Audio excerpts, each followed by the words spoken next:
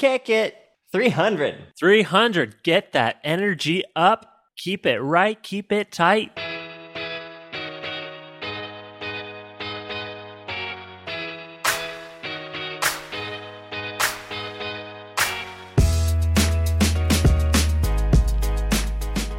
Welcome to episode 300 of the Design Details Podcast. I'm Brian Levin. And I'm Marshall Bach. Welcome back to another enormous episode with big round numbers. It's a big round number kind of episode. So we're going to self-reflect a little bit. We're going to talk about the podcast to date. I think someone made a point, there's probably some folks listening that obviously have not listened to all 300, and particularly some of the earlier ones. In fact, we got some of those tweets today, people saying, I just started listening 10 episodes ago.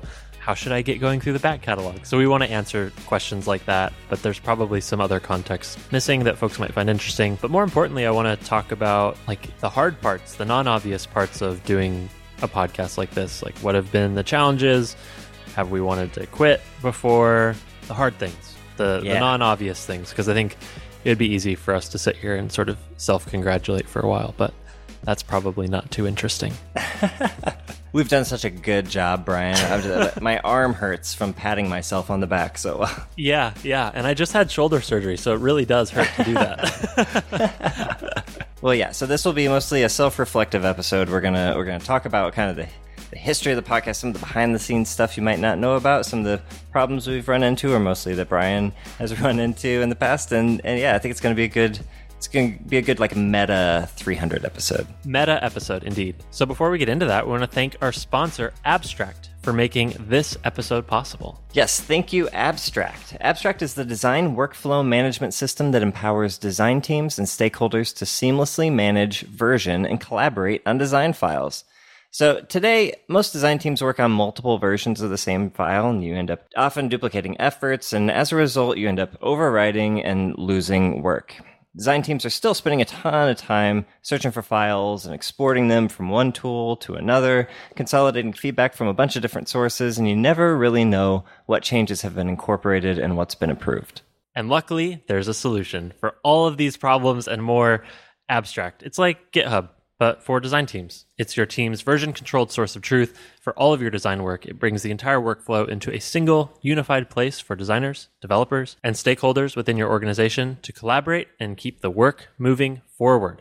It is true end-to-end collaboration, everything from versioning a design file, storing it, requesting reviews, collecting feedback, presenting your work, and then when things are ready to get built, you can hand off a spec to a developer right within Abstract. And all of this is built on a platform that works both on and offline, so you can work from anywhere. Yeah, in just the last couple of years, Abstract has acquired over 100,000 users. That's people from companies like Intuit and Zappos and MailChimp, thousands of others across 75 countries. They all rely on Abstract to improve their design workflows.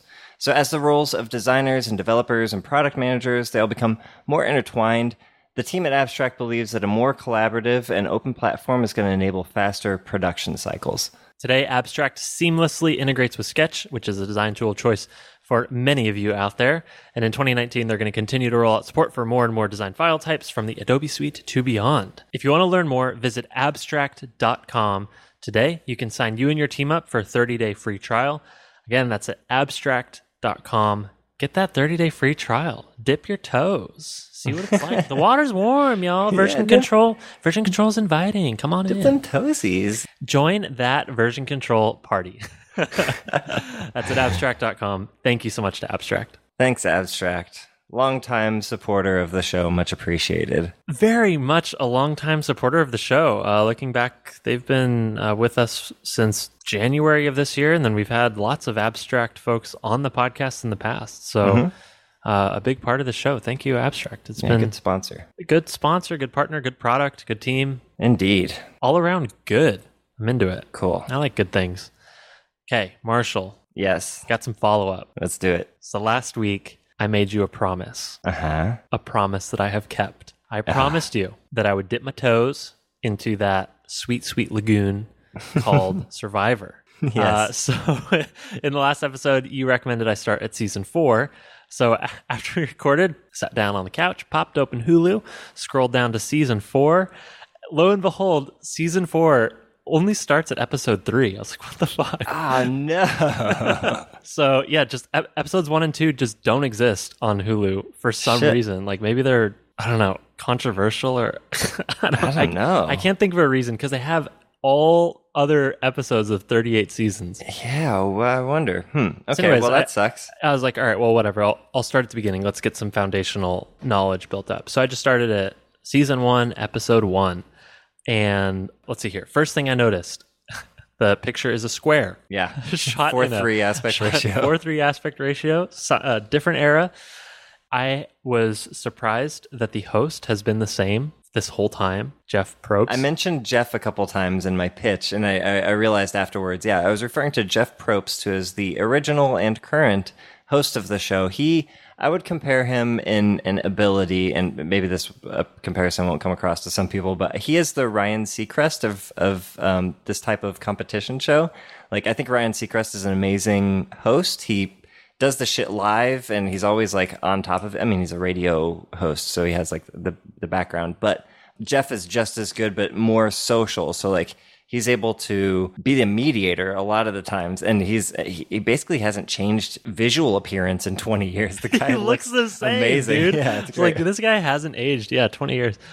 All right, let me hit you with some initial feedback. Hit me. This is the kind of show that I find very, very entertaining because the whole time I am vicariously just projecting myself onto every one of the characters. Mm-hmm. What would I do in that situation? I think I could have won that competition. Yeah, Here's dude. how I would strategize. So the whole time you're not really watching, you're fantasizing in your head about how you would do everything differently. And could I do that? Like, let's see, the challenge in episode 2 is or episode 1 or 2, they had to eat worms or some shit. I was like, could I do that? Yeah, of course. I'd just shove them in. I could do that, no problem. Yeah, that's kind of the peril of watching the early seasons. That was when all of those reality TV shows were going on, including like Fear Factor, which was a big thing at the time where you had to eat stupid shit. I very much remember Fear Factor, yeah. That's no longer a part of the show. Every once in a while, maybe they'll do that as a challenge, but it's really rare, and I think it grosses people out more than it entertains them. But yeah. Yeah, maybe that's a sign of the times. Anyways, so I watched 3 episodes, and here's what I'm struggling with is it's all very entertaining. I enjoyed watching all of them. The pacing is a little bit slow in the sense that I feel like I kind of wish I could just jump cut from like challenge and challenge post-mortem to tribal council post-mortem. Like there's so much in between stuff, and I get that that's all the relationship building stuff. It's the drama building, but a lot of the drama building is contrived. There's a lot of B-roll. And the reason that I feel rushed is because there's so much to get through, I guess. Like I have this a little bit of a completionist thing in me. It's like, Sure. I'm going to start this. Am I going to watch all 38 seasons? And I realize that that's not practical, so I'm nervous to get more invested in it. Okay. What I'm wondering, and then I was thinking, well, maybe I could just, skip and start watching the latest season, but then I remembered what you said, that I might miss a lot of the context of, this thing is a twist. This is new. This is exciting for some reason because 5 seasons ago this happened, and I would miss that. So I'm not really sure what to do at this point, but I don't have that much time to dedicate to TV, so I'm trying to prioritize, but I found it entertaining. I just don't know that I can finish it. Do you know? Yeah, nor do I think you should. I think there's certainly seasons that are better than others. And if you do finish the first season, I would encourage you to jump to maybe the most recent one. Okay. Because, well, it actually might not be available yet. Or the most recent one available on Hulu. Because you're going to get your 16:9, your sweet aspect ratio. It's newer, and I can give you a rundown beforehand to let you know kind of what's different. When I recommended this last week, I left out important parts. I got kind of hung up on how the show works and explaining that, but I forgot to mention the reason I brought it up is the most recent season 38, was really, really, really good. So they did a special thing. So obviously they twist every season. This season was twisted in a very specific way that is unlike every other season, which is on previous seasons, they had this thing called Exile Island, which basically the winning team of a challenge, part of their reward is they could send one member of the losing team to an island to live on their own, basically, until tribal or until the next challenge, until the immunity challenge. That's what it was. So you could kind of you could exile a person from the other team, and that could be really strategic if it's like the leader of the team or a person that kind of nobody likes. so they could see like, hey, this is what it's like to have life without this person in our team for a day. Maybe we should kick them out. So in the newest season, what they did is they don't have Exile Island, but they have a thing called the Edge of Extinction, which is a similar thing. It's a separate island that you go to, but it's after you get kicked off. So once you get voted out, instead of going home, everybody goes to this island where you basically have to rough it, like eating rice and having nothing to do while the game is happening. And then... Oh, that's torture. Wow. Yeah, and then halfway through the game, they bring you back, and then you have a challenge where one of those people can be put back into the game. And then everybody else has to go back to the Exile Island, to the Edge of Extinction, or choose to go home. And at any point on that island, you can go over and raise the mast on the sail that's sitting on the beach, and a boat will come and pick you up and you can go home. So it's this really interesting thing of like, do I stick it out for the chance of maybe getting back into the game, or, like how good is my determination? But yeah, which added a really interesting aspect back into the show. But yeah, I mentioned the characters too. One of the things I wanted to call out, which is great, which is one of the hallmarks of the show is that the best players are not referred to by their first names. They're referred to by their last names.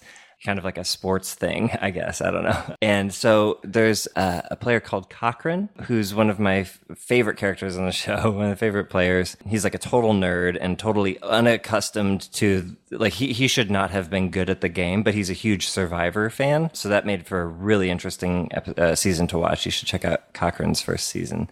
And then, there's several others. And in this most recent season, there's a character named Rick, but everybody called him Devins because that's his last name. And he earned the last name association thing. Interesting. Okay. Anyways, a little more tidbits I wanted to include last time and cool things and I forgot about because I don't write notes and I'm poorly prepared for these things. But yeah, that's why we have follow-up. Here's what I will say. Since I do miss our weekly movie night, it could be fun, whatever season 39 is, if we started watching it together and then we could have some more stuff to talk about. Yeah, that's the way to keep this from feeling so overwhelming. Just make it a social fun thing. Yeah, declare bankruptcy and then you get one season every 6 months and it's one episode a week and it is not overwhelming at that point. And you kind of look forward to the next episode, right? Yeah.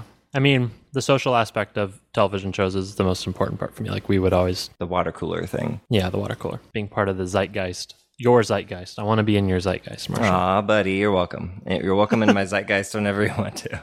Okay, great. That's enough Survivor talk. Yeah. But you had another bit of follow-up that I thought was interesting. Yeah, so since coming to New York, I've been thinking, what are all the things that I should do while I'm in New York? And when you were here, we went and saw Book of Mormon, and every time I come out of a show, I'm on a crazy high. Like, I love shows. I think it's just addicting. It's exhilarating. I am so inspired by the people that do that for a living. It's happening live in front of you. It's so cool. It's unbelievable. And I remember leaving that, and as we were walking home, or maybe when we got home, I started thinking, what are all the other shows that only happen in New York that we should experience while we're here? And I got to thinking, well, what about all the late night shows? There's Fallon and Kimmel, and Kimmel's in LA, isn't he? Oh, maybe he's in LA. Yeah, like I couldn't remember who was in New York, who's in LA, like Conan's LA. Yeah, anyways, there's this whole distinction. So anyways, I started looking it up and I found that The Late Show with Colbert is here. And I was like, okay, well, let's figure out how to get tickets. And turns out the tickets are free. You just put your name on a wait list. I think it's a lottery system. I don't know the mechanics to getting picked. Anyways, we got tickets, and so I went with friend of the pod, Gabe Valdivia, and we went on Thursday night, which apparently they record 2 episodes. They record Thursday night and Friday night on Thursday night. So we got to watch 2 episodes being produced back to back. So do they do one full episode and then take a break and then do the next full episode, or how does it work? Yeah, so this is what I found so interesting is they did it segment at a time. And they were so involved in walking the audience through the whole process. So, for example, Stephen Colbert would come out on the stage and he would just talk to the audience and explain, here's how this part's going to work. I'm going to run out from that door. There's going to be music playing. We're going to show this on the screen. I will deliver my monologue. You all will be presumably cheering and laughing along. Yeah. And then I will run over my desk. We will stop, reset, and I'm going to do it again for tomorrow night's episode. So they did it segment by segment, back to back. So 2 back-to-back monologues, 2 back-to-back interviews. Okay. Which is very funny because his outro is he leaves the room. So the first time he's like, okay, guys, I'm going to leave the room for this sign off. He runs through the audience and high fives people and then he leaves. He's like, don't leave. I'm going to be coming right back in. And he comes back in and does it again. High five the same people. He stood further back so that the camera would capture a different segment of the audience. Oh, cool. That's smart. Like, it's good of him. So anyways, it was funny. It was a good experience. The celebrity interviews aren't that interesting to me on late night shows. They feel very surface level, not particularly compelling. Yeah, I'm here for the monologue. And the monologue was fun, but more so the just experience, like being a part of a studio audience was interesting, sitting next to the band. Where were you? Where'd you sit? We were a balcony on the right side, so we were above the band. Oh, you're above John Batiste or whatever his name is?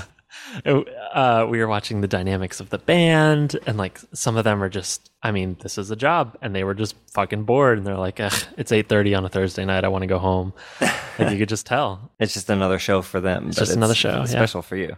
Does the piano player Batiste, because during Colbert's monologue, he always does this really great prop work, like invisible prop work, you know what I'm talking about? Like where he'll like pull an invisible pad of paper out of his coat pocket and start writing on it with a pen. But when he's done miming writing on the paper with a pen, he doesn't just like, let his hands go and go back to talking. He will put the invisible pad of paper back into his pocket or like drop the pen off screen. And then Batiste always does a little thing on the piano on the high side if he drops that on the right, or on the low side if he drops that on the left. Did you pay attention? Did he do that? If he did, I didn't notice. Oh, okay.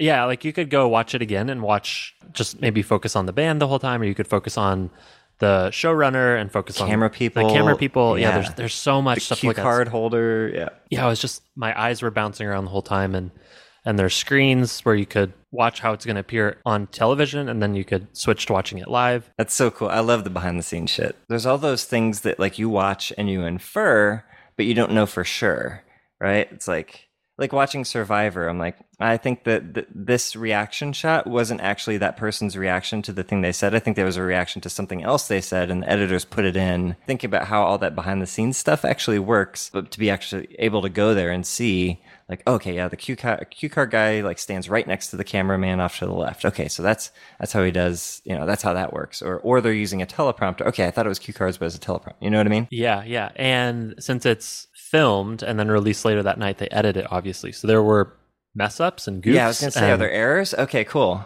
Yeah, there's errors, and some of them are funny because it's a comedy show, and like once a joke's been delivered, it's been delivered, and then he'll mess up and they'll have to rewind, and he'll be like, guys, I'm so sorry, I have to say this joke again. I know you already know the punchline, but please laugh as much as you did the first time.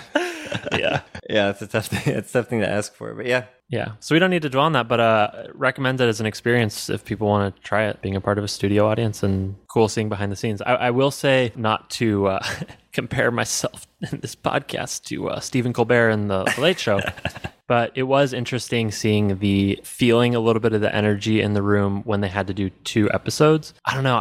There was something that felt so similar to the energy that I had. You and I haven't had to do this, but in the past where Bryn and I have recorded 2, or I think sometimes we even did 3 episodes in a row on the same day. And in your head, okay, when this is being heard in the future by somebody that subscribes to this podcast, this will be a different week. They will be wanting a fun and exciting experience. They want our energy up. They want a great interview. But for us, we are doing this 3 times in a row. We're exhausted. We're tired of talking. We want it to end, and you just have to push through that. And you could see them doing 2 back-to-back episodes. I just felt a little bit of that energy in the room, which took me back to early days of the podcast. So a little bit relevant to what we'll get into today. Yeah. We'll talk about hard parts of doing a podcast, but first, let's do some news real quick. So we're not going to talk about it too much this week. We'll talk more next week because we have other things to talk about this week. But WWDC, Dub, happened this week, and a ton of things were announced. There's a ton of hot takes out there that we are cold at this point if we were to add our own takes. But I think there's some esoteric stuff worth talking about that we'll cover next week. But in the short term, just so we can get our hot takes in real quick while the getting's good. What's your favorite thing? What are you most excited about from the announcements? Yeah. And maybe something that isn't like a 6K monitor or whatever. Yeah, I'm not too interested in most of that. By 6K, I meant the 6K. Resolution, not the price, but I guess it's the same. Both, yeah.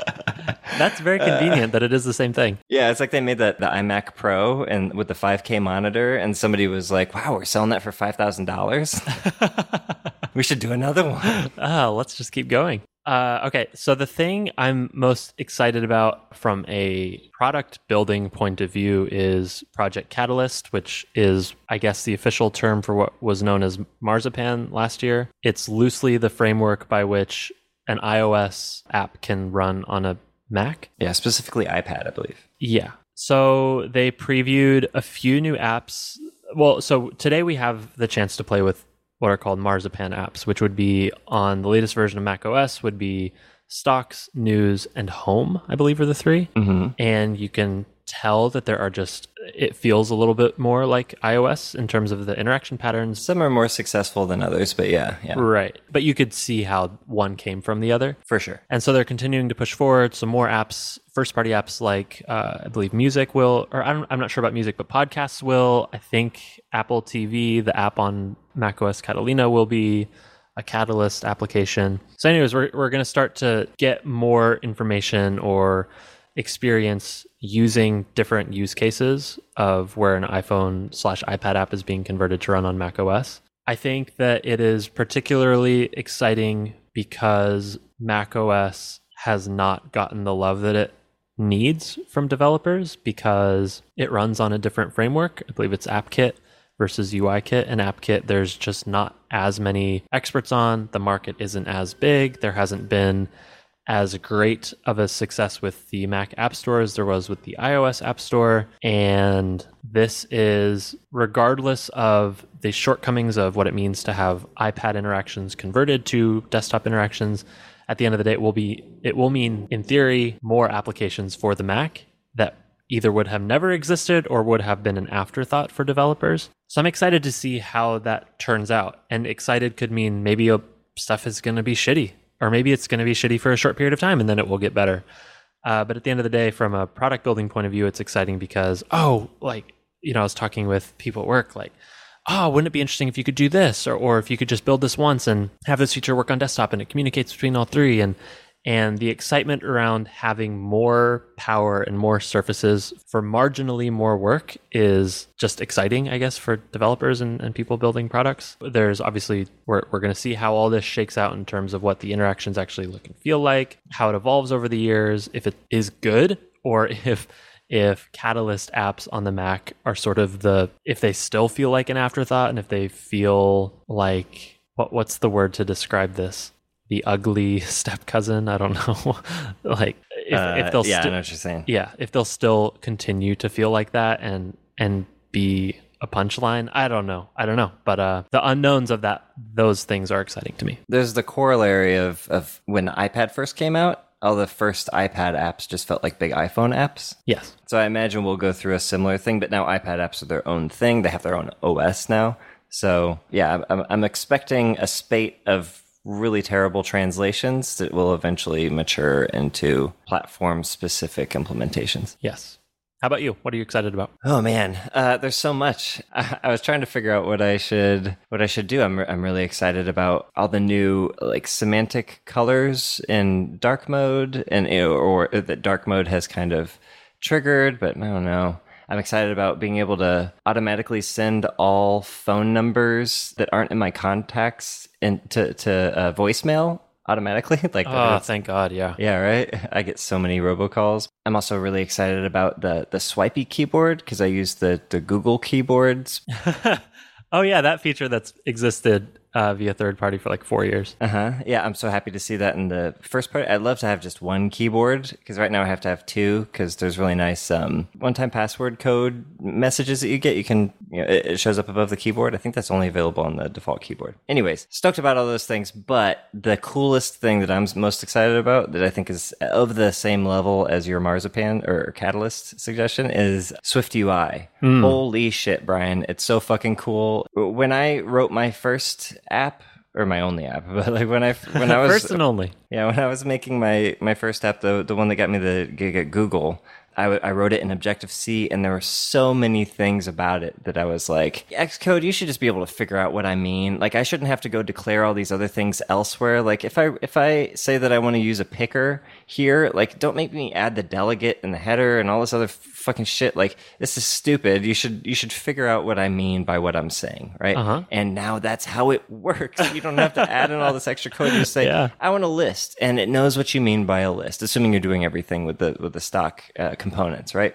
Which is how it should be. And so, like, it's going to open up development to a lot of people who would be scared away otherwise, myself included. Like, it's just so much work to learn all that shit, and now it's a finite number of kind of properties that you can learn, and there's so much you can do with a very small subset of what's available to you, and you don't have to learn all these edge cases and weird dependencies that you would have had to learn just a year ago. So I'm stoked. Yeah, I'm on board. It made me want to dig in right away. I've got the beta of Catalina on my side computer, but it is very buggy. So I actually haven't been able to open a Swift UI file yet. I'll try again. Hopefully they just push up patches in the next week or two and I can get through that process. I'm too scared to put it on my computer. Yeah, highly don't recommend. Yeah. Do not download the betas. Yeah. Every year I'm so tempted, but it's just not worth it. Well, because they tell you what it's going to be, right? They tell you, like, once it's launched, here's how well it's going to work. But that beta, especially beta 1, it does not work like that. You know, the pieces are in place, but it doesn't work. Right. You got to wait I usually wait till beta 3 or so, if not just the public beta. Yeah. No, that's probably a good strategy. And I know that it's not going to technically be the same thing, but this feels as revolutionary of an abstraction as React was to web development. I saw people mulling over the fact that thinking about whether Swift UI could swap out rendering targets and target something like a web browser's DOM as a rendering surface. Like, there's interesting ideas there. But anyways, conceptually, as far as what I think this could do for developers like me who are not crazy technical but want to build things so desperately, React was this massive, massive head start in terms of just the abstraction, the ease of use, the ability to compose things in a way that you can store in your head and not worry about the fine implementation details. Yeah, you don't have to look up documentation. It just feels like that. And for people like you and me, you know, we're technical, but we're not like computer science, like deep into the details kind of people. We just want to explore products and design products as quickly as possible. This feels like such a great tool. So anyways, I'm with you. I'm excited to dig in and like start learning something new. You know, this seems like a good time as ever to start learning something new. Sweet. Okay, so that's enough for news. We'll talk more about WWDC next week. But for now, let's talk about some listener questions and do a little retrospective on the podcast itself. So meta, Brian. Let's get meta. Yeah. So we should start at the beginning. How did this podcast begin, Brian? Yeah, maybe some people know the story, but just in case people are listening in and are missing some context, I think it maybe is useful to know like 300 episodes worth of context. We'll try and boil it down. No small feat. Yeah. So Design Details was originally a blog that I started in 2014 where I captured screen recordings of iPhone applications that had really nice little design details like animations or interactions or patterns that I found intriguing. And I basically wrote about those patterns and interactions alongside the video and published those as blog posts. And so I started with Twitter, and then the next week after I did that first one, Facebook released the Paper application. Yeah. Which is like a goldmine of interesting and intriguing, you know, patterns and visuals and interaction details. Press F to pay respects. Yeah. And I think that second post ended up getting like several 100,000 views. And so it was validation that people wanted that kind of content. I think the medium in which it was delivered was compelling, where it's these looping videos. And I think I had it so that you could hover over a video and it would pause. You could pause at a specific frame and then mouse off to keep the playing going. So you could kind of inspect a little bit each of those details. So anyways, I ran that blog and did several posts, and at some point or another, Bryn Jackson, friend of the pod, just kidding, co-founder of the pod, he reached out and... Also friend, co-founder of multiple things, designer, co-worker, lots of things. Bryn reached out, and we'd met once before, and so this was sort of a new relationship ground being built in real time. But he said, I've been looking at these blog posts. I've been using them for research. What if instead of just talking about the details themselves, we asked people how they came up with those design details in the workplace? Like, how do they think? How did these things come to exist in the world? And I had no experience at that point with audio production. I didn't know what podcasting was. And Bryn did. He studied this stuff. He knew how audio should work and how it should sound and how to make it good and how to record it and edit it. And he brought in all this expertise. And so we just merged forces. And so the way we approached the podcast at the very beginning was a little bit strategic. So I had read at some point along the way that most podcasts don't make it past 8 episodes. And I don't know if that's totally true, but I read it and it stuck with me as like, oh yeah, it's the same problem with sticking to a diet or sticking to a workout routine, right? It's like the early momentum's super easy, you get a rush out of it, and then you realize that it's hard, and then maybe you miss a week, and then you kind of let the whole thing unravel. So what Bryn and I did was we said, all right, we're going to record 8 episodes before we even release the first one, just so that we could say, we hit that point. Like, at the very least, we're at average in terms of volume of episodes. And so we almost did that. I think we ended up recording 5 over the course of like a December and January. And at episode 5, we started releasing them, and there was a couple positive outcomes from doing this. The main one was that we gave ourselves a lot of breathing room. So when we had 5 in the backlog, we released that first one. It meant we had a month before we had to make any decisions about whether we wanted to keep going, whether we wanted to record more. Like, we just built in this huge buffer of time to decompress and reflect on it. And luckily, people started listening to it, so we just kept recording. The second thing was that those first few weeks, we had time to digest the feedback. Like, we didn't have to really iterate that quickly. So a few people listened, they sent us whether they liked it or not. We could think about it for a while without rushing to record the next one for the next week right away, Mm-hmm. So I think that beginning was really critical for us. And anyways, that's how the podcast started. So Bryn and I, the whole idea was to talk to the people that we looked up to in the industry, to talk to designers and founders and engineers who were building the best digital products and just pick their brain, to use that annoying term. But we just wanted to have a conversation with them, and we were very intentional about trying to make it casual. We were very intentional about not having a script of questions, and we very quickly developed some quote unquote best practices. For example, like, we always record in person because the vibe is better.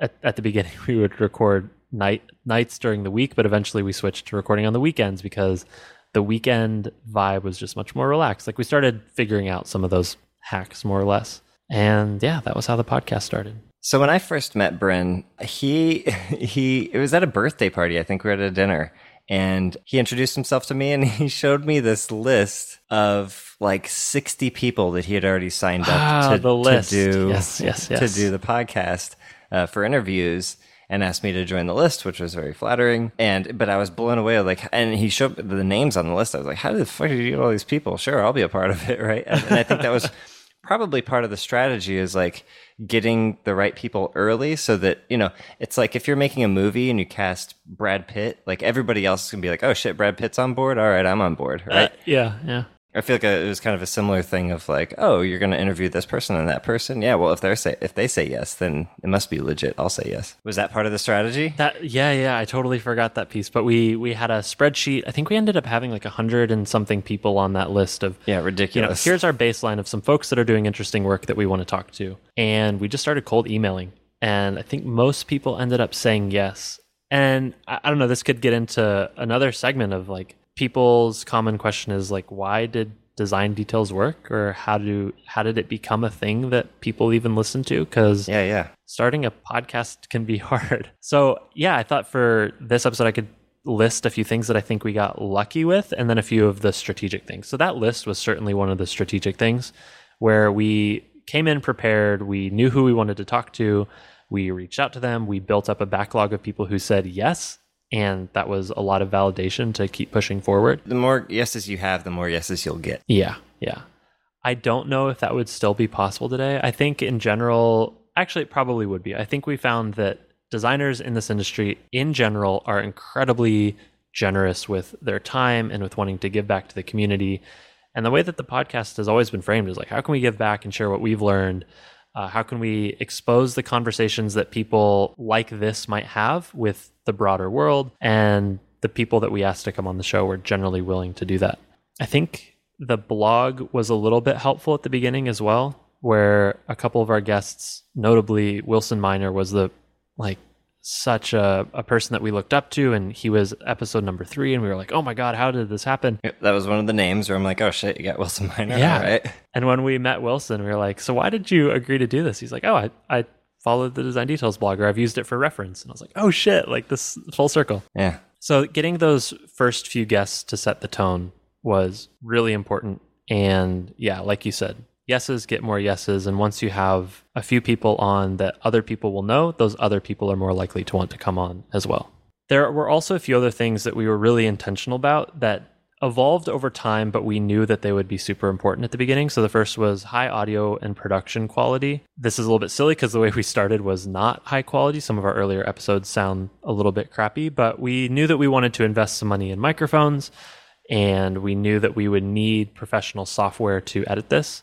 Luckily, Bryn came in with a lot of that experience, and we knew the type of mic we wanted to look for. We didn't really have a budget at the time, so we did the best we could. But the software and thinking about how it should really feel comfortable in people's ears to listen to this for an hour and not have it be grating or have a bunch of background static, like that was something that we considered from the very beginning. One of the pieces, just side note, one of the pieces of feedback I get from new listeners pretty regularly is the audio quality is really good, like above other podcasts. So kudos to Bryn and to yourself. Well, on that note, here's another thing. This is a little bit jumping ahead, but when we started recording, Bryn was doing all the editing, and I think it took like 8 hours or something for us to edit and produce that first episode. And you get faster, you learn the tools, and you build up some muscle memory. But we really quickly realized that there's no way that was going to be sustainable. And so we got an editor and a producer, and that was Sarah.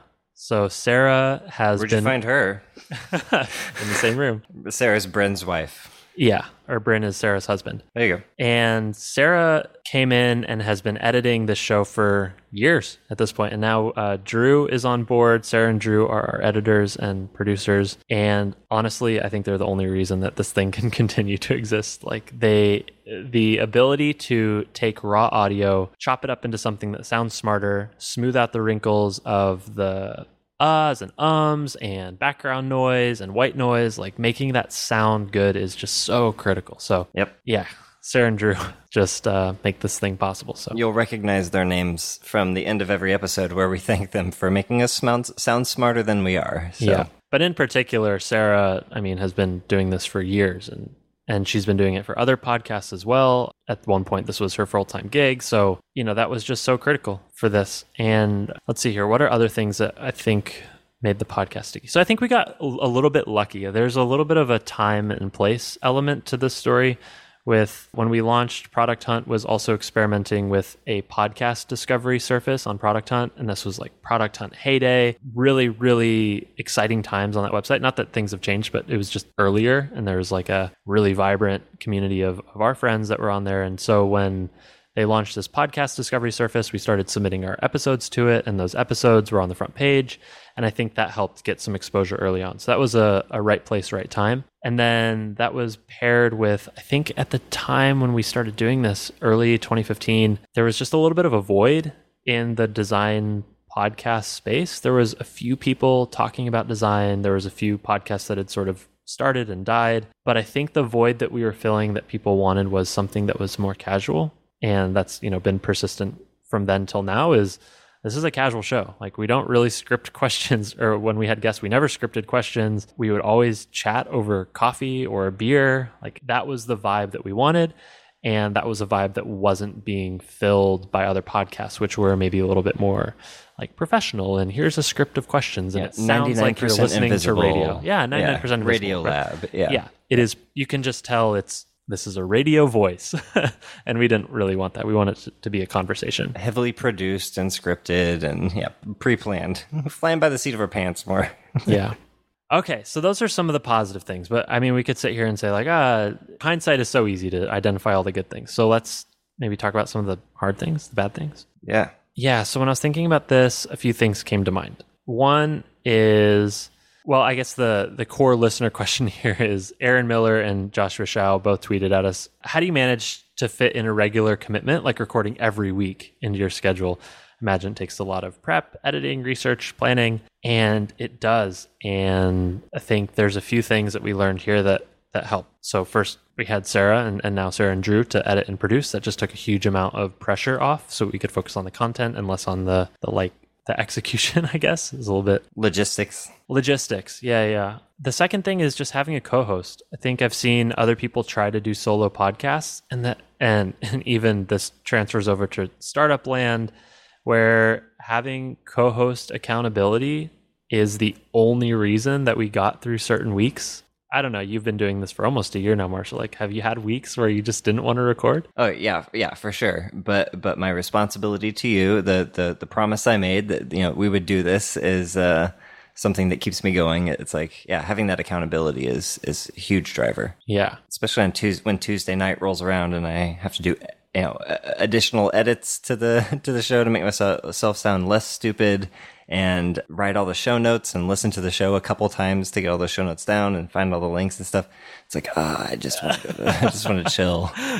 Yeah. And I mean, we record this nowadays mostly on Saturday afternoons, and it's like we're giving up our Saturday afternoons to do this. So there needs to be a passion for it. There needs to be accountability for it, because I know when Bryn and I were doing this, there were so many weeks where the only reason that I did it was because I knew Bryn was going to do it, and Bryn did it for many weeks because he knew I was going to do it. And we just leaned on each other and you and I get to lean on each other to push through those weeks where you're just tired, you don't want to do it, but you know that someone's counting on you. And that's, same thing for starting a startup, or even, sticking to a diet or a workout plan, is like having some sort of social accountability is really important. The schedule accountability helps too, because I can't push it past Tuesday night, right? Like, once the show's recorded and edited and everybody else has done their jobs, like, I got to write those show notes, because the audio is going to go up whether there's show notes attached to them or not. You know what I mean? Right, so It's like that thing's just going to automatically flip over at 5 a.m. So I better have it done by then. Okay, so Eileen Wong, listener Eileen Wong, congratulates us on the 300 episodes and asks, what were some of the low points and how did you overcome them? What would you do differently? Yeah. There's one night that stands out so vividly. So for people who don't know, when Bryn and I first started this, we released 2 episodes a week for a really long time. And the way that it worked was we would record every Monday evening and every Wednesday evening. And then that episode would be released the next week. So we released every Monday and we released every Wednesday. At the same time, I joined Facebook and I had the commute. And so what Monday and Wednesday looked like every week for many months was going to work, taking the shuttle home, getting back at around 7 or 7:30. Taking the shuttle early too, because you're down in Menlo Park. That's like an hour commute each way at least. Yeah. And it's like a new job. And I think at the same time, Bryn started a new at Sidewire, which is a startup. And so we were just both working so hard. So we'd get home at 7 or 7:30. I think we recorded at my apartment back in those early days. Bryn would come over at 7:30. The guests would show up at 7:30 or 8. We'd sit down, get to know the person a little bit, start recording at 8:30 or 9. And we would record till 11 o'clock at night or 11:30 or midnight. I think we had some recordings that went even later. And then you get through Tuesday, and then Wednesday you do it again. You're like, oh my God. And we did that for months and months and months. And there was one night where it must have been a Wednesday night, because I came out of that recording, 10:30, 11, our guest finally leaves. They're tired. They're probably annoyed that they are staying up that late on a weeknight. And they're in your house too, right? Yeah. They're in, at this point we had moved over to Bryn's apartment where we had a studio. Oh, okay. But they left, and I had a little bit of a breakdown. Like I can't remember the exact way I was feeling, but I remember where Bryn and I were standing when I just said, dude, I don't think I can do this show anymore. Like, I'm exhausted. We're doing so much work twice a week. In addition to everything else. We were doing the Spec Network. Like, we had multiple shows on the podcast. Things were going crazy at Facebook. And the solution was a little bit obvious, but we had believed so much in the schedule as a reason for why the podcast worked. Like, every Monday and Wednesday. We do it twice a week. We never miss a week. We never miss an episode. It's always a new person. Like, we believed so much in that schedule that we missed the obvious solution to the incredible stress it was putting on us. And the solution was, how about we record once a week and we record on Sunday morning? Cut it in half, move it to the weekend. Yeah. And so that's what we did. So that was probably one of the hardest parts, was just that schedule was brutal. It was a lot of content. It was very fun. We got to meet lots of cool people, but we almost gave up the show. And so the solution was, all right, let's just do one a week. We release on Wednesdays, but we record on the weekends. And I honestly think the quality of the show went up after that, not only because Bryn and I weren't stressed, but we were no longer recording at 10 o'clock at night. We were recording at 11:30 on a Sunday afternoon when our guests would come over, have a coffee with us. We'd make breakfast sometimes. Like, we would just chill and then say, all right, hey, we've been talking for an hour. Let's move on into the studio and record for an hour. And then you wrap up at 2 or 3 in the afternoon. Super easy. So good learnings there. Don't fall in love with the schedule. But yeah, that was one of the times we almost gave up. So you were able to maintain both a new schedule, but still a consistent schedule, and your motivation for doing it just by cutting it in half. Yes. And did you lose listeners because of it? I think it's really hard to tell from analytics because we dropped volume in half. I think the qualitative feedback we got from existing listeners was that it reduced the stress on them as well. To listen to every single one? Yeah, especially in today's world. Like, imagine your favorite podcast releasing twice a week. Who does that? I think listeners wanted it to be once a week. Like, you know, they have other podcasts that they care about too, and they have a day that they care about that podcast when it's released. And so if we are taking up 2 days, then they don't have as much reason or as much desire to get both. So maybe they just listen to one of the two. So anyways, yeah, I think it was a net positive, not only for our lives, but probably for people who listen, because I think that's sort of the formula these days. There's a few podcasts that obviously release at a higher volume, but in general, the formula is like once a week. And that, I think people are used to that. It's predictable, and people like predictable. So there's another challenge, Eileen, like low points was, and Marshall, I don't know, we should talk about how this is going to affect us, but Bryn and I were interviewing people every week. Oh, and this is how it ties back to The Late Show, is how do we keep this interesting every single time? Yeah. Because it's so easy when you get used to it to just start going with the motions. Like, oh, here are questions that are always easy for us to ask, that always get a hopefully interesting answer. Like, you start to build up this mental library of the shortcuts, right? Yeah. And when you start taking every shortcut because it's easy, then you are going with the motions, you're checking out, you're not actually listening to what the person's saying. And, you know, I'm sure that happened to us at times. Like, if I were to go back and listen to old episodes, there's probably a bunch where you could hear that we weren't super into it, or we had checked out a little bit, which isn't fair to our guests. It's not fair to listeners. So I think it's just an honest challenge of doing the same thing every week and keeping it interesting for ourselves. Like, selfishly, how do we make this fun to do every single week? Well, if it's not fun for you, it won't be fun for the listeners, right? Right.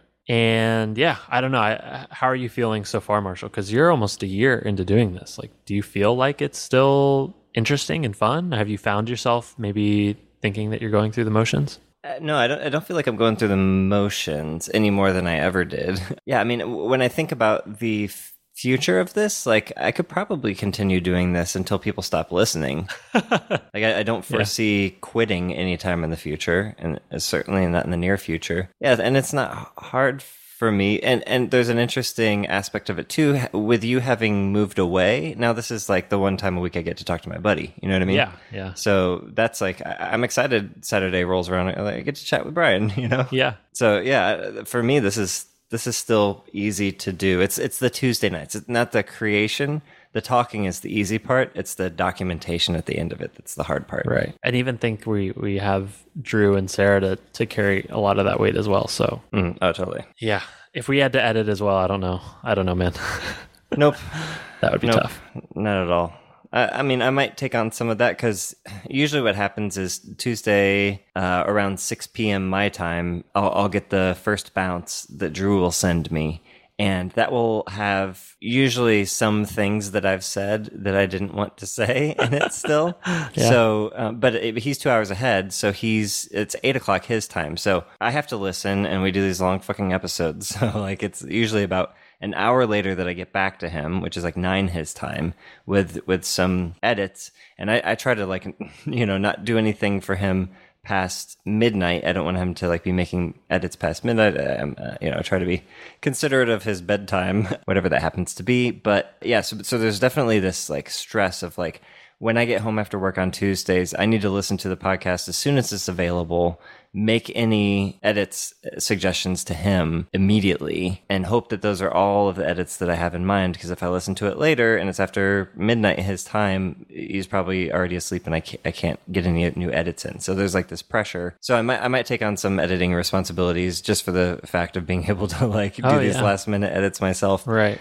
Without bothering him. But yeah, that's the main sense of pressure, is just the time crunch, because there is no wiggle room in our schedule. As you say that, like the schedule can be a little bit brutal still sometimes, more so for you and Drew than it is for me. But I would call it that this is why we have sponsors. Yeah. Sarah and Drew get paid. Marshall and I get paid for our time, but Sarah and Drew get paid for their time as well. And that applies to all of the shows on the Spec Network. Like that's why we have sponsors, is so that people can continue to do this and not, feel like anyone's being taken advantage of. Like this is right. It is a business, and it's a lot of work. We're doing sponsors to keep the thing going. That's very much a real factor here. Is it takes Drew days to edit the episode. Yeah. Like we do this on Saturday. Sarah usually gets the master done by Sunday morning, and then it's not till Tuesday that I get the bounce. But he's working that whole time. You know, he has a job too during the day. So yeah, it's nobody's full-time job either. It's crazy. Yeah. Yep. Takes a village. Or in this case, 4 people to produce an episode. A Hamlet. A Hamlet, sure. Cool. All right, well, we have another listener question. This one comes from Tom Moore. He asks, have any guests gone on to become life-changing connections or friends? So for me, T. Chang was somebody that I kind of met through Brian, and then we interviewed her on the show and had, I think, a great interview. I learned a lot, and it was really interesting. We also talked about Endgame, which was cool. Yeah, I mean, the few interviews that we've done since I joined the show, they've definitely changed my thinking on how I approach the things where they're area of expertise. Like, yeah, I've gotten a lot of value out of them, certainly in my position. I've extracted the value out of this person. Yeah, That's sarcasm, by the way, people.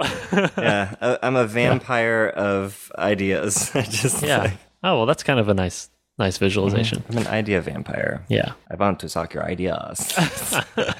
But yeah, what do you think? Because you have far more interview experience. And I'd like to take this opportunity to say, Brian, I think you're an excellent interviewer. That's one of the things I took away from listening to the podcast before I was on it, is like, you're really good at asking questions and listening. So good on you. Thank you.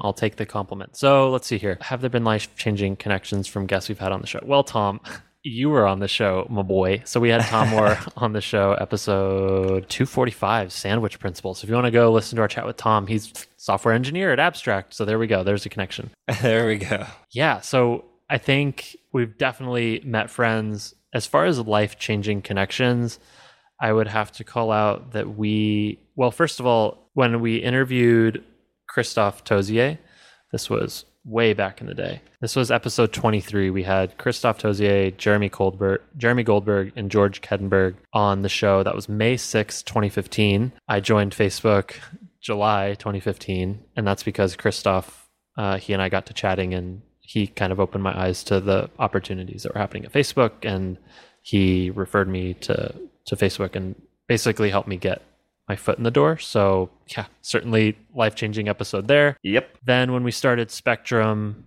we needed to raise money at some point, and the people that we'd had on the show, some of them, I won't name names, but some of the people that we've had on the show ended up becoming people that we had an avenue to go and say, like, look, we have a little bit of shared background. Here's a new thing we're working on. Can you help us either get an intro to an investor, or are you yourself interested in investing?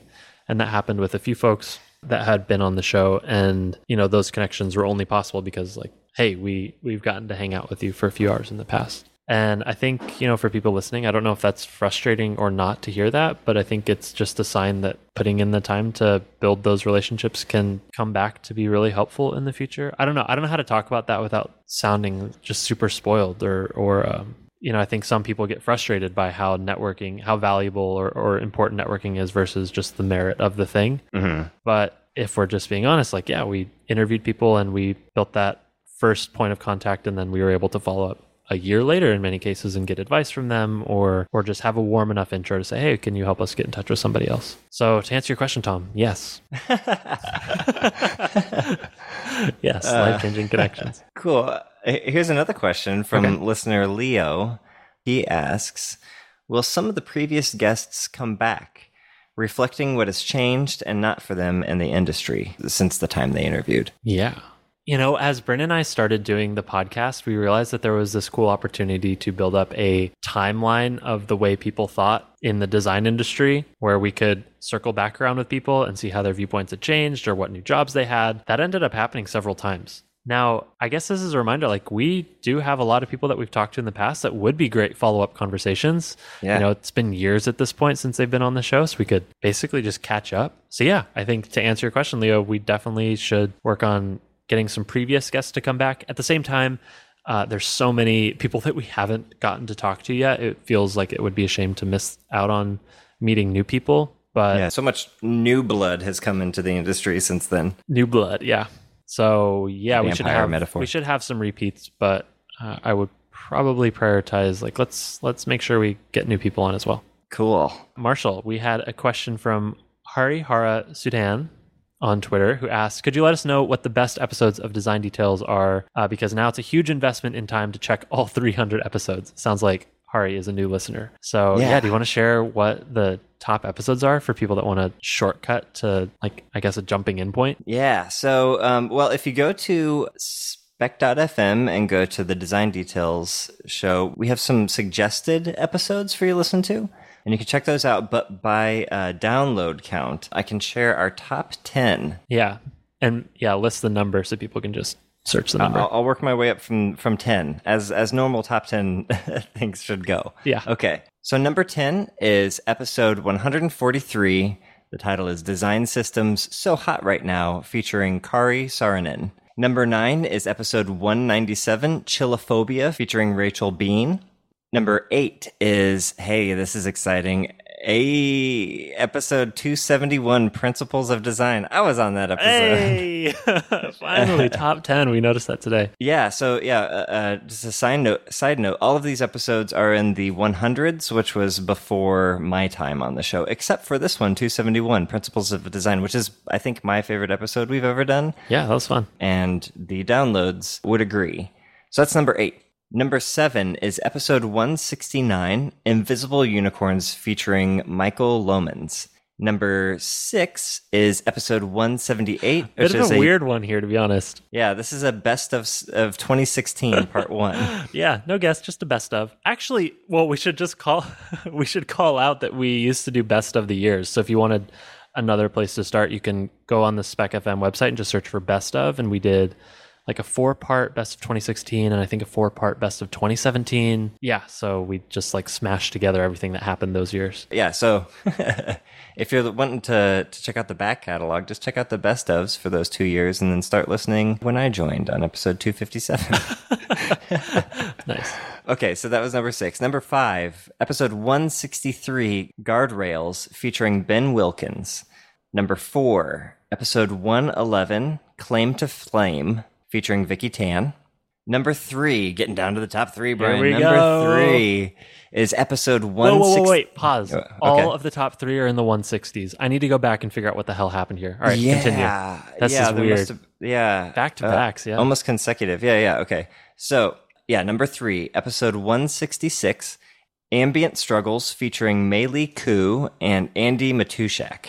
And number 2, here we go. Penultimate. So the last one was 166. This is episode 168, Auto Goats, featuring Koen Bach and Jorn van Dijk. Probably pronouncing that wrong, but give it my best shot.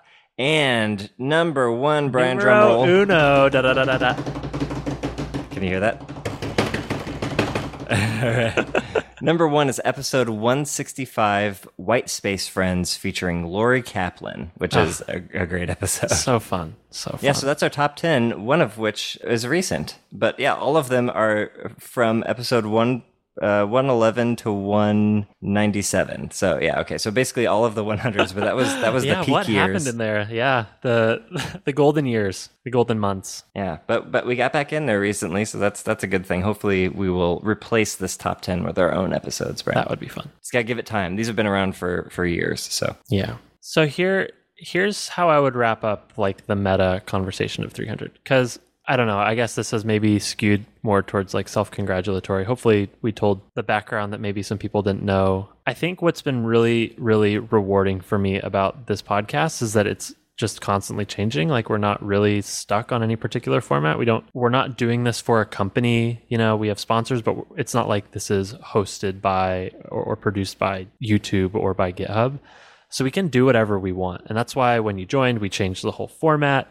You and I are constantly thinking of what are new segments we could introduce. And that to me is what's really exciting about this thing, is that there's not a reason why it couldn't exist for forever, because it can be fluid enough to fit what's interesting for us at any point in the future. Does that make sense? Yeah, totally. And, you know, I did this for years with Bryn, and I'm so glad that we had that time and he decided that he basically gotten out of it what he wanted to get out of it. And, you know, he and I, someone asked, how long did it take for me to move on when Bryn left the show? And the answer is like, there wasn't moving on, I guess. You know, like I really cherish that time that we did all those interviews.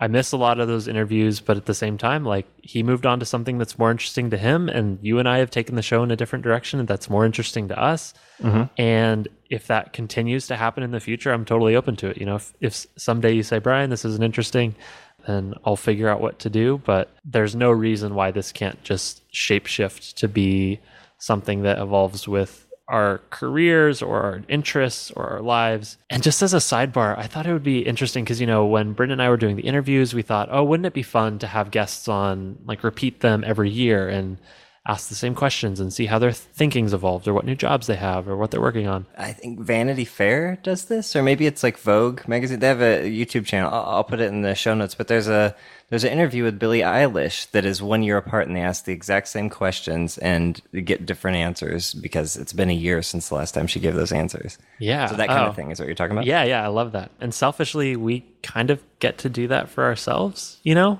At some point, we'll listen back to episode 256 when you joined, or 257, be like, oh, we are so naive. Look at our opinions on this one thing. And I think it will be really rewarding. 8-point grid. Everybody knows it's 10 now. Yeah, when we switch to the 10-point grid. Yeah. But I'm very much looking forward to, and you know, we can do that today. Like listening back to some of the interview questions from early on, I cringe at some of the things I asked. And then there's things that I'm just so glad are recorded. It's been really, really rewarding in that way. Cool. And then, yeah, hard parts aside, this has been a 5-year side project, and side projects are hard. They take a lot of work, a lot of love, especially from Sarah and Drew, and, you know, from holding each other accountable. So for anyone else that's listening, that's like, I wish I had a design podcast. Sidebar there, I did look up other design podcasts on iTunes, because when you view ours, there's a list of other podcasts that people subscribe to. Mm-hmm. I will say this, there are not very many. So that tells me that there's probably still room for people to try new things, bring in new perspectives and ideas. So anyways, for people listening, just know, you know, it takes a ton of work, but it's totally possible. And find yourself a co-host and a way to edit this in a sustainable way. And there's so much room for more voices in the design podcast space. Please add your voice to the chorus. Yes. And we will try to share that. We will try to share as people, you know, we did this a few weeks ago. We noticed a new podcast for tie designers. Like, I would love to keep sharing stuff like that for people who aren't like us or live somewhere else or have an entirely different experience. Like, yeah, let's get everyone to listen to all those as well. So, yep, I'm into it. This is a community and we share. Oh. Speaking of sharing things, Brian. Yeah, should we? It's time for cool things. Oh boy. Here we go. Do you want to go first? Yeah, I'll go first. So last week, I believe it was last week, Spotify basically just published an experiment to the App Store, is what it feels like. I saw someone tweet, this feels like Spotify did a hackathon, and the winner of that hackathon got to be in the App Store. Nice. Which is kind of a nice framing. But it's called Stations, which is a new standalone app from Spotify. My hunch is that this is very much an experimental product, because within the Spotify application, there is a surface called Stations. So they made an app for that surface. And I was going to tweet like, it doesn't make any sense. Why is this a standalone app? It should just be this surface in the main app. And I think the answer is this is probably experimental and they're learning. And this is just a faster way to try new UI patterns and implementation details. So anyways, the app is called Stations, and it's radio that sits on top of your Spotify collection of preferences and things that you care about. So when you spin up the app, it has two patterns that I like. So the first is there's a default playlist called Favorites, which sits on top of your Spotify account. So you can just start a radio of playing of things that it knows you're going to like, and it starts playing by default. And this feels very similar to the way Snapchat sort of revolutionized opening directly to the camera, where this is a music app that opens directly to playing a song, which no other music app that I'm aware of is doing. Like, you always have to select a thing to get started. This just starts. And then the second piece that I like is there's just fun interactions. Like, you can tell they're exploring new patterns. Specifically, what they do is your playlists, the stations that you create are a list, but there's this static inset black arrow halfway down the left edge of the screen. And when you scroll, that arrow points to what's currently playing, and you get a nice haptic when that happens. You get the background color changes. I don't know. I guess I haven't seen this in another app before, so it feels new and intuitive. And that black inset arrow, since it is black on an OLED display, it actually looks like part of your device. Yeah. So there's this like weird physical aspect, like, oh, that arrow is like actually hitting these things. I don't know. That's the way it feels. So it's a nice effect. So yeah, that's my cool thing for people that want to play around with this. I would be so surprised if this didn't work its way back to the main app. But what do you think? This feels like a Pandora play, right? Like, this feels like a shot across the bow of Pandora, because it's like basically tuning stations to your preference. It's a very simple app. There's not even a mini player. It's just like there's not even like a now playing screen. It's just a little mini player at the bottom. Yeah, and it's like just kind of tune it and then let it go, which I guess would be kind of their Discover Weekly, or not Discover Weekly, or like my favorites, or I forget what they call these playlists. But yeah, this is a cool little app. It feels really nice too. It's well made. Yeah. It's basically a one screen app, pretty much. I mean, I would say that Spotify just historically has never done a great job with radio in general. Like, I think at one point, radio was a tab among the bottom tabs of the app, and that's gone, and it's kind of been relegated to the Your Library screen as a list item that goes to a sub view. So there's just not a whole lot of energy there, and their past efforts have never really felt that great. But it's so clear, at least from the success of Pandora, that this is a desired behavior for people, which is give me things that I like and then expand upon that with other things that I might like. And Spotify's been approaching that differently. They've been approaching that with those curated playlists, like your Release Radar, your Discover Weekly, Daily Mixes. Like, those are great ways to approach it. And radio is sort of just another way to solve that same problem. So seeing them try that again in a way that expands beyond those sort of core, I guess, 5 or 6 curated playlists per person. Like, so for example, I made a playlist or a station, just a bunch of random ass artists that wouldn't normally fit in any one of those categories. They would never get algorithmically put together. Yeah. Or you could put together, I mean, it's radio, right? Like, I think people get the desired outcome here. So yeah, it does seem like it shot across the bow for Pandora, and hopefully it works out. I would love to see that discovery element continue in new ways and in new surfaces beyond my Discover Weekly. Unless you're listening and you work at Pandora, in which case I hope this fails. If you work at Pandora, keep doing what you're doing. My parents love Pandora, so. A lot of people do. Cool. That's a cool thing. I haven't checked it. I heard that happened, but for whatever reason, I thought it was like an Android app only or something. I just never checked it out. Well, I think the meta of this that I love, I just get excited when I see big standalone app companies release new apps. I'm like, ooh, I want to see what they're trying. Like, what's new? How are they thinking about interaction design, or in this case, like type and color and opening experience? Like, I love seeing how a monolith will try something new on a new surface, which was why, when Facebook Paper came out, that was an exciting thing. Yeah. Oh my God. Like, those kinds of things are fun moments for me to try and peek behind the curtain a little bit. So I like this. Plus, this scratches my, simple, beautiful, just like a really bold statement of an app. Like, here's what you do in the app, and like, that's it. That's all there is. It's like pick a station and listen, and it's going to play automatically. Like, Yep.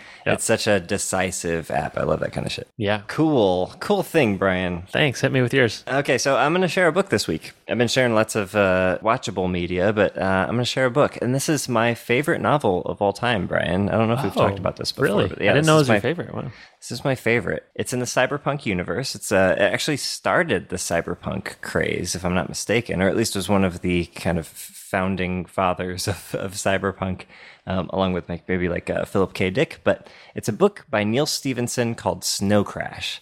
I fucking love it. It's amazing. It is a combination of cyberpunk and kind of dystopic future with really deep world building and interesting thought by the author about like, what is an extension of the world? I think it was written in the 80s, and it very much feels like, if you like watch those old like 50s style, like here's what it's going to look like in the future. And, it's like a lady in the kitchen and she's got fancy microwave or something like that. But, and everybody talks like this. And this is, Junior is going to school today. And it's going to, he's like taking that kind the of thing. floating bus. Yeah, exactly. And it's like a 50s idea of the future, right? Uh-huh. This is like an 80s idea of the future. So think Blade Runner, that kind of thing. Okay. Or like Back to the Future 2, maybe. That's more of a utopic version of this. But cyberpunk is, I think, probably one of my favorite genres. It's such a cool world to be in, especially because everything is like tech, right? It's a extension of tech, and there's all these interesting ideas that authors come up with. Like, so for example, in this book, one of the main characters is a courier, basically for like FedEx, and she rides a skateboard instead of like a motorcycle or a bike or something. And the skateboard has special wheels on them. The wheels have a hub, and there is no surface of the wheel. It's just a series of telescoping rods with little pads at the end that reach out and act as like shock absorbers. So you're not rolling on wheels, you're rolling on these hubs that kind of reach out for the road ahead of it. So you know what I mean? Like, it's ideas like that, like super cool things. It's got a whole kind of like Oasis thing. If you read Ready Player One, there's the metaverse, right? Is their kind of online hub that everybody jacks into. And there's also this overarching theme of language and memes that was very much ahead of its time for this book. But I'm a huge fan of language, as anyone who's listened probably knows. And this very much ties into all those things that I find to be my jams. So yeah, Snow Crash is my favorite novel. So read it. It's long. Do you want to give a teaser of the plot? You've described the setting and how it feels, but what is it? Yeah, I don't want to get... Okay, so the main character is... This is another reason why this is one of my favorite. So the main character's name is Hero Protagonist, which is so good. But Hero, like Hiro. Yeah. He's half black, half Japanese, like samurai hacker, if that makes any sense. Oh boy, yeah. Yeah, so awesome main character. And he teams up with this 15-year-old female courier named YT, and not like Whitey, but like YT, which stands for yours truly. And they have like kind of this unlikely partnership to uncover some shady shit that's going down between this L. Ron Hubbard type character and this shady character named Raven, who's kind of like, if this were a movie, he'd be played by like Jason Momoa or something. Okay. He's like a huge guy with long flowing dark hair that is like incredibly deadly. So he's kind of the bad guy character that is the threat. But there's this kind of overarching theme of there's this drug that's out there, a new drug called Snow Crash that is basically lobotomizing people, and they're trying to figure out who's doing it and why and how it works. And yeah, that's kind of it. So it's unlikely partnership trying to uncover this secret behind this strange new drug that kills people or like vegetizes people. Love it. And all they do is see some snow, the reference of snow, like on an old TV, like that shh, white and black bits. Yep. The people who are affected, like that's all they see is like they're shown this snowy screen, and it hijacks their brain. Yeah. It's really interesting. Oh, okay. But it's such a cool book, and it sets up the world in such a way where you'll have these little chapters and you'll go and you'll meet a character, and the whole point of the character is they're like a side character, and they don't really have all that much to do with the main storyline other than there's one tiny bit where the Venn diagram overlaps. And so you get this little side story that doesn't really matter, but it helps build the world. And you get this really great insight into this strange landscape that's laid out before you. It's a very foreign, dystopic future, but it's so well illustrated through words. Did it ever become a movie? No, so I was looking this up because as I'm listening, I pitched my screenplay last episode, and as I'm reading through the story, I'm like, is this a scene that could stay? Is this a necessary part? Would this make it into the movie? Would I change anything? So I'm kind of thinking about potentially like adapting this just as an exercise, adapting it to a screenplay. Oh, yeah. Okay. And so I looked it up. We were talking before this. The unsolicited redesign of the screenwriting world. I'm branching out, Brian. So I looked it up, and apparently it has actually been adapted. It was optioned but never created. It was adapted by a guy named Joe Cornish, who also wrote some other screenplays that you'd be familiar with, such as The Adventures of Tintin and Ant-Man and Attack the Block. But yeah, Ant-Man, if you're familiar with the Marvel series, MCU, yeah, he wrote that one. Sweet. Okay. Yeah, so he's got a decent track record. And actually he was in Hot Fuzz, which is interesting. I'm looking at his IMDb page here. But yeah, so he wrote this thing, and it's because it's such a technological movie that would require a huge budget from a major studio just to make it. Yeah, I'm not surprised it didn't get made, but it would just be an interesting exercise for me to go through and try and see what it's like to adapt a story. Well, let's call that future follow-up. Let me know if you do it. Oh, sure. Yeah. I need to get through listening to it again. Every time I listen to it through again, because it's a long kind of meandering story that, like I said, there's like lots of little side stuff that I forget about. Every time I listen to it, I forget about like, oh yeah, there's a character named Jason Breckenridge that we meet for a chapter. Yeah, so I'm kind of relearning it again as I read it this time. Side question: how do you decide what book you want to read next? Like whether to revisit something or pick something new? What genre do you look for? I'm like an action adventure, mystery, sci-fi, fantasy kind of a guy. So I'll do a nonfiction every once in a while, but for the most part, I listen to fiction. Okay. Well, within that, how do you pick what next? I usually let the Audible recommendation engine have a shot. Every time I finish a story, I'll go back and I'll have like a credit or two left over, and I'll give it its shot. And sometimes it recommends some good stuff.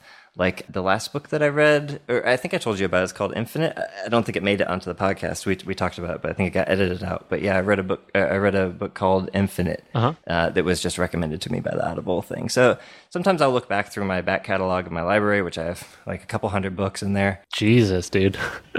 Well, I mean, I've been an Audible customer since like 2008 or something. Okay. And I've had like the recurring monthly credits that whole time. So yeah, I have a lot of books.